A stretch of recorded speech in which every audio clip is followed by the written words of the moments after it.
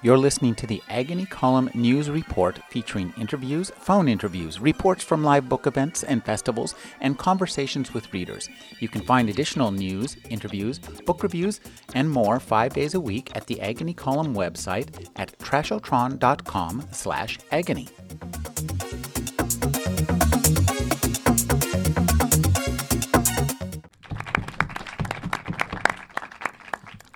Thanks for coming. Rena's always booking these obscure authors that I've never heard of, but we'll see how it works out.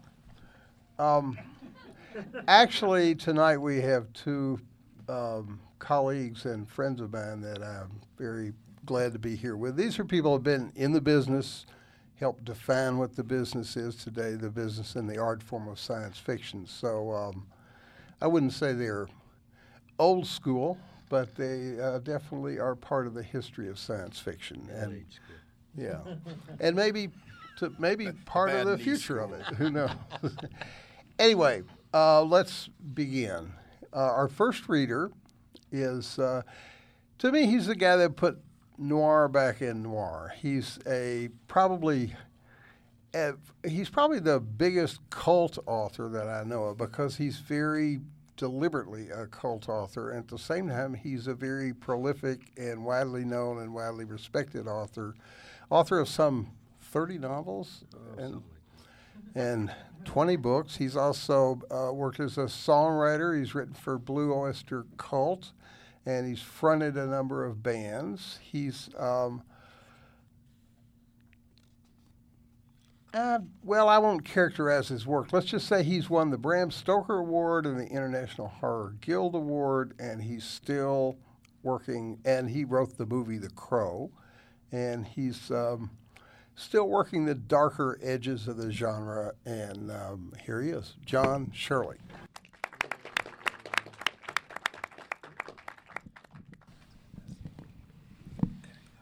Thank you, awesome. Is this thing turned on? Yeah, I'm reading from my new novel, Sandblaster Chubbs. It's a new urban fantasy that I got the idea somewhere. No, I'm reading a little bit of Everything is Broken. He wrote Sandman Slim. Everything is Broken is my new novel, so a little piece of it. And it is a kind of a near future political allegory part, and I wrote it before the Japanese tsunami. As I was telling my friend over here, I was looking for a disaster to fit California, and a blizzard didn't fit, and I needed a good disaster in order to point up what happens if you destroy the infrastructure and the community sense, that is, if you install real Tea Party community in the town, and how damaging that can be. So the novel is a kind of Lord of the Flies of the near future, but it starts with a tsunami, more or less. And I just happen to like these scenes, and so I'm going to read them. But I just feel like they're inherently entertaining anyway, so even though it's part of a novel. From Everything is Broken. The beginning of chapter 3, actually. Russ was watching from the balcony. His dad hurried out, and Pendra was watching from the ground under the balcony. They all stared down the hillside at the wall of water, its bigness on an apocalyptic scale, its crest seeming to hang over the highway, and the street spread out below them, hanging there like a cobra poised to strike for a single second. It took him a moment to fully comprehend a tsunami. And then the wave came crashing into the town with a growl, within a rumble, within thunder, all bursting into one master roar. The ground shook with it. A wind was forced up the hill toward them, smelling of sea and petroleum. "Oh, God, oh no," Dad muttered, staring. Seeing the vast waves slam the town, Russ thought of a really big, muscular man standing in front of a miniature model of a village on a table.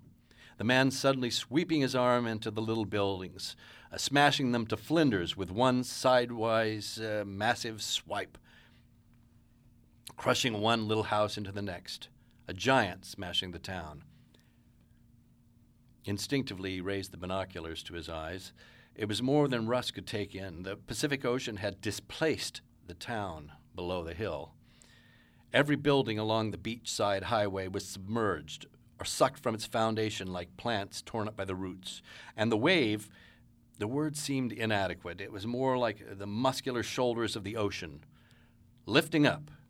This immense surge from the deeps was changing its color as it scooped up dirt and debris, so the trough behind the wave became the color of an old bruise. Russ became aware of another sound. Through the ongoing roar, a thin, many-sourced warbling, and then he realized he was hearing screams.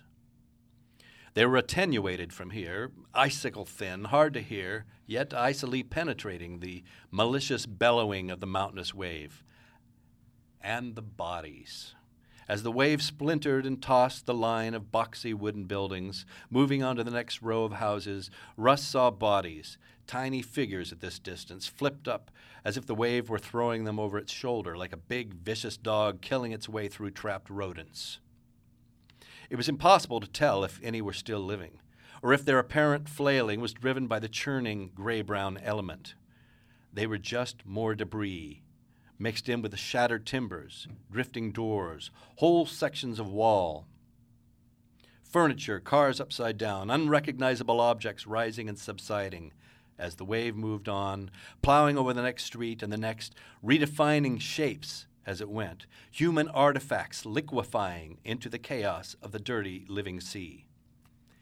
The water went from dark brown to black with debris. The odd shapes of broken walls, panels of wood, debris that had lost all identity, merged into one grinding, irregular mass, bullying its way forward. The tsunami heaved against the hills like a football player trying to tackle a bigger man, the tackler flying asunder in dirty foam. And another great wave, not quite as big but forceful, followed quickly, picking up a new flotsam, a minivan spinning like an overturned turtle, a man trying to climb onto it and slipping back into the water, vanishing in a whirlpool. Logs that had been at sea for years were hurled like javelins, crunching into the houses on the hill. Houses collapsed down into the hysterical sea with a squealing and wrenching Russ could hear even at this remove. The shattered faces of buildings disgorging furniture and people, and the wave moved onward, upward. Dad, Russ asked suddenly, should we run? If we do, we'd be on lower ground. This is the highest ground around here. I don't think we'll need the roof. And then the entire town below their vantage was engulfed by the sea, except for a narrow peaked building close to the submerged highway where a group of people clung to the roof. The structure was on a rocky spur of land significantly higher than the rest of the buildings. The tidal wave swept over it, and a few people remained afterwards. Scores of bodies were being whipped about in the white and brown water, entwined with crackling power lines and kelp and carpets. The tsunami, grinding everything before it, with blade-like pieces of what it had destroyed before, seemed to erase life as it pushed ahead. Russ felt a small blossom of hope when he made out several people climbing from the swamping debris, climbing onto a free-floating wooden two-car garage. Most down there clearly would be drowned, crushed, blenderized, but some lived, some struggled free of the vector of chaos. A mist rose from the crashing of the wave like smoke over a forest fire. Everywhere, dogs barked, birds shrieked, and the hillsides thumped and echoed with sound. And piercing through all was the persistent keening of screams.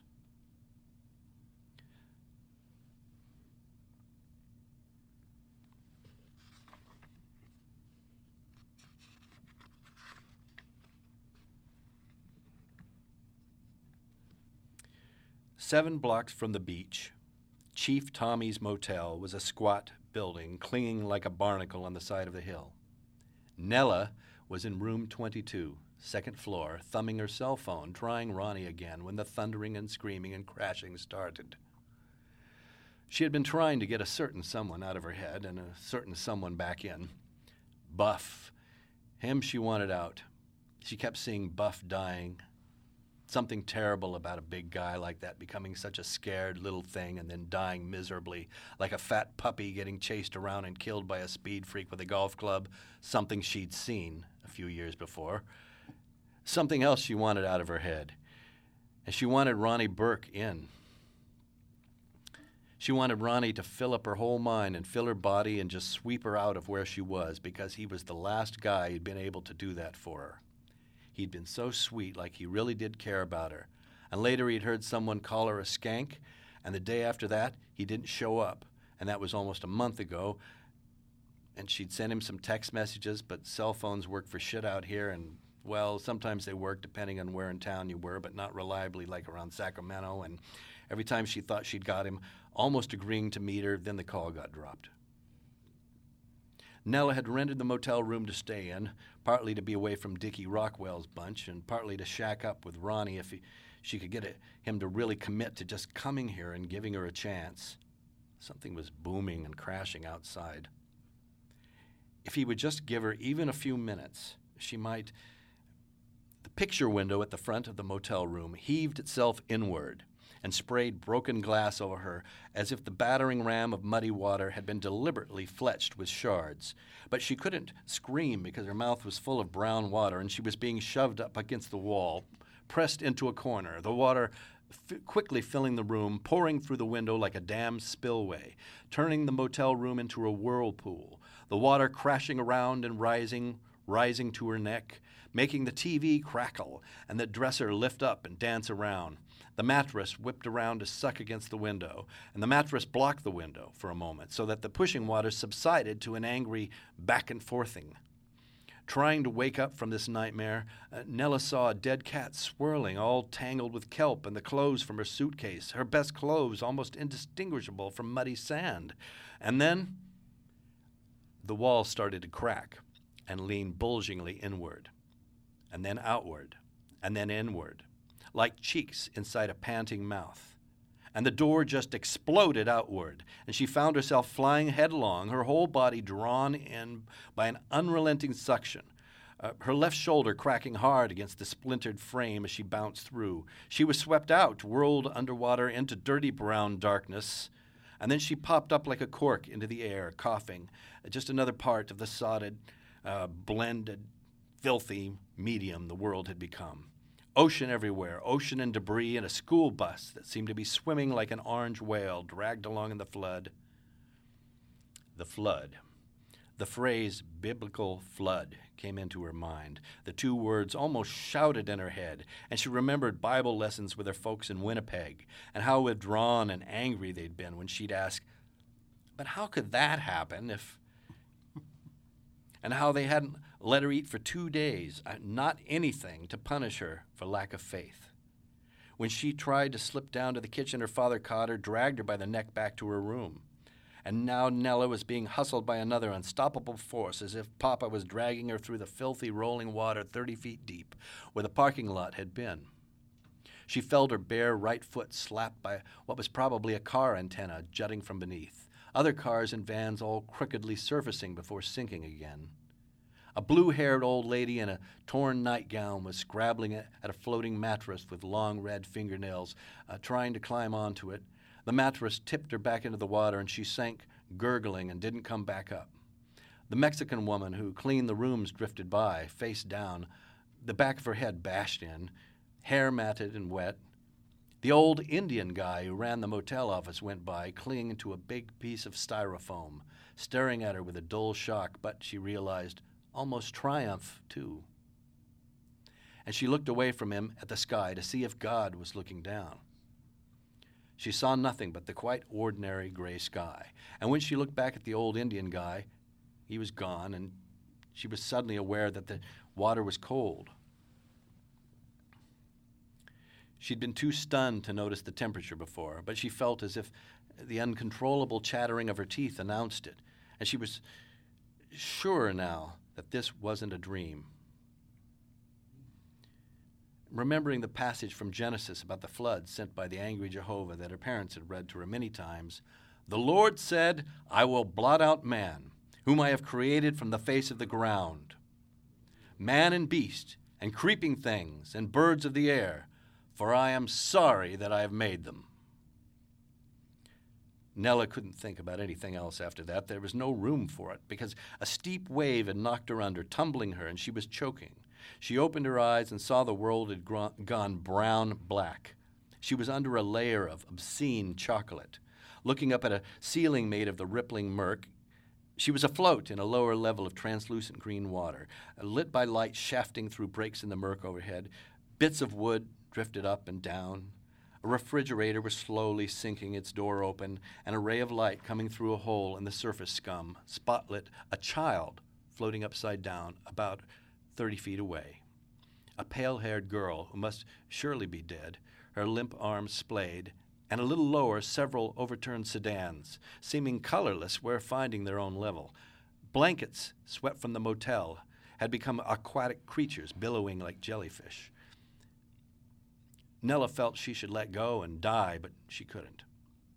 She kicked and clawed at the water, trying to climb a ladder that wasn't there. Kicking, seemed to take forever to ascend into the brown layer, into opacity, pushing splintery debris out of the way, getting tangled with rubber-coated wire, fighting free. Then she was thrusting her head out of the dirty water, gasping, clasping a floating crate and spitting foulness. The crate was pretty buoyant, and she pulled it down between her legs so she could ride it like a horse, keeping her head and shoulders above briny waters, stinking of sewage and oil. She saw another body floating by, face down, a man vanishing under waves that twitched every which way. Her teeth clacked like castanets in the cold water. She kicked her feet, instinctively trying to get to the place where the water slapped against the hill above the sunken motel.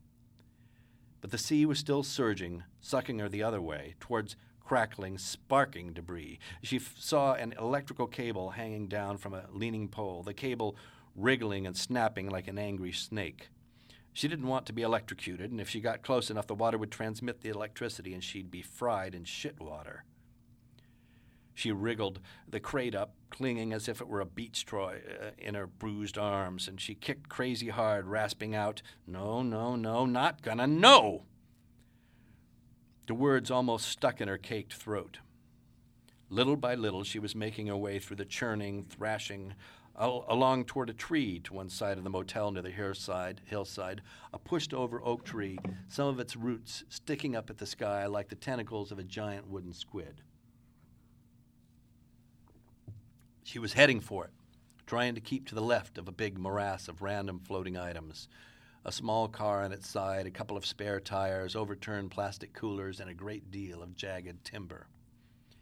There was a man in there, a naked man, with a spike of wood, a giant splinter right through his body under his right nipple, and he was feebly trying to pull himself up on a higher chunk of floating wood. He vomited blood and fell back and tried to thrash up again, but the turbulent water slapped him down and he vanished in the churning swell. Spitting blood herself from a split lip, she looked away, focused on the roots of the oak tree, and kept kicking towards it, past the motel. She glanced to one side to see that the top of the motel was covered in brown, sucking water, but someone was clinging to the 1960s-style sign above the roof. A crying, heavy-set, middle-aged woman with her red hair pasted down. She was wearing only a brassiere, her white ass looking doughy. Someone else was screaming behind Nella, near that sparking cable, and suddenly the scream cut off. And then Nella had almost reached those roots, twisting upward toward the sky, the gray kelp-twined tree trunk revolving slowly in the water, a naked man clinging farther up. Why was everyone naked? She saw people watching up on the hill above her, standing on dry ground up there on some house's back deck about 30 yards over the dirty, invasive new breakers, and she recognized them. It was Dickie Rockwell and Mark Sten and the Grumman brothers. They were passing a bottle and laughing at her. That's it.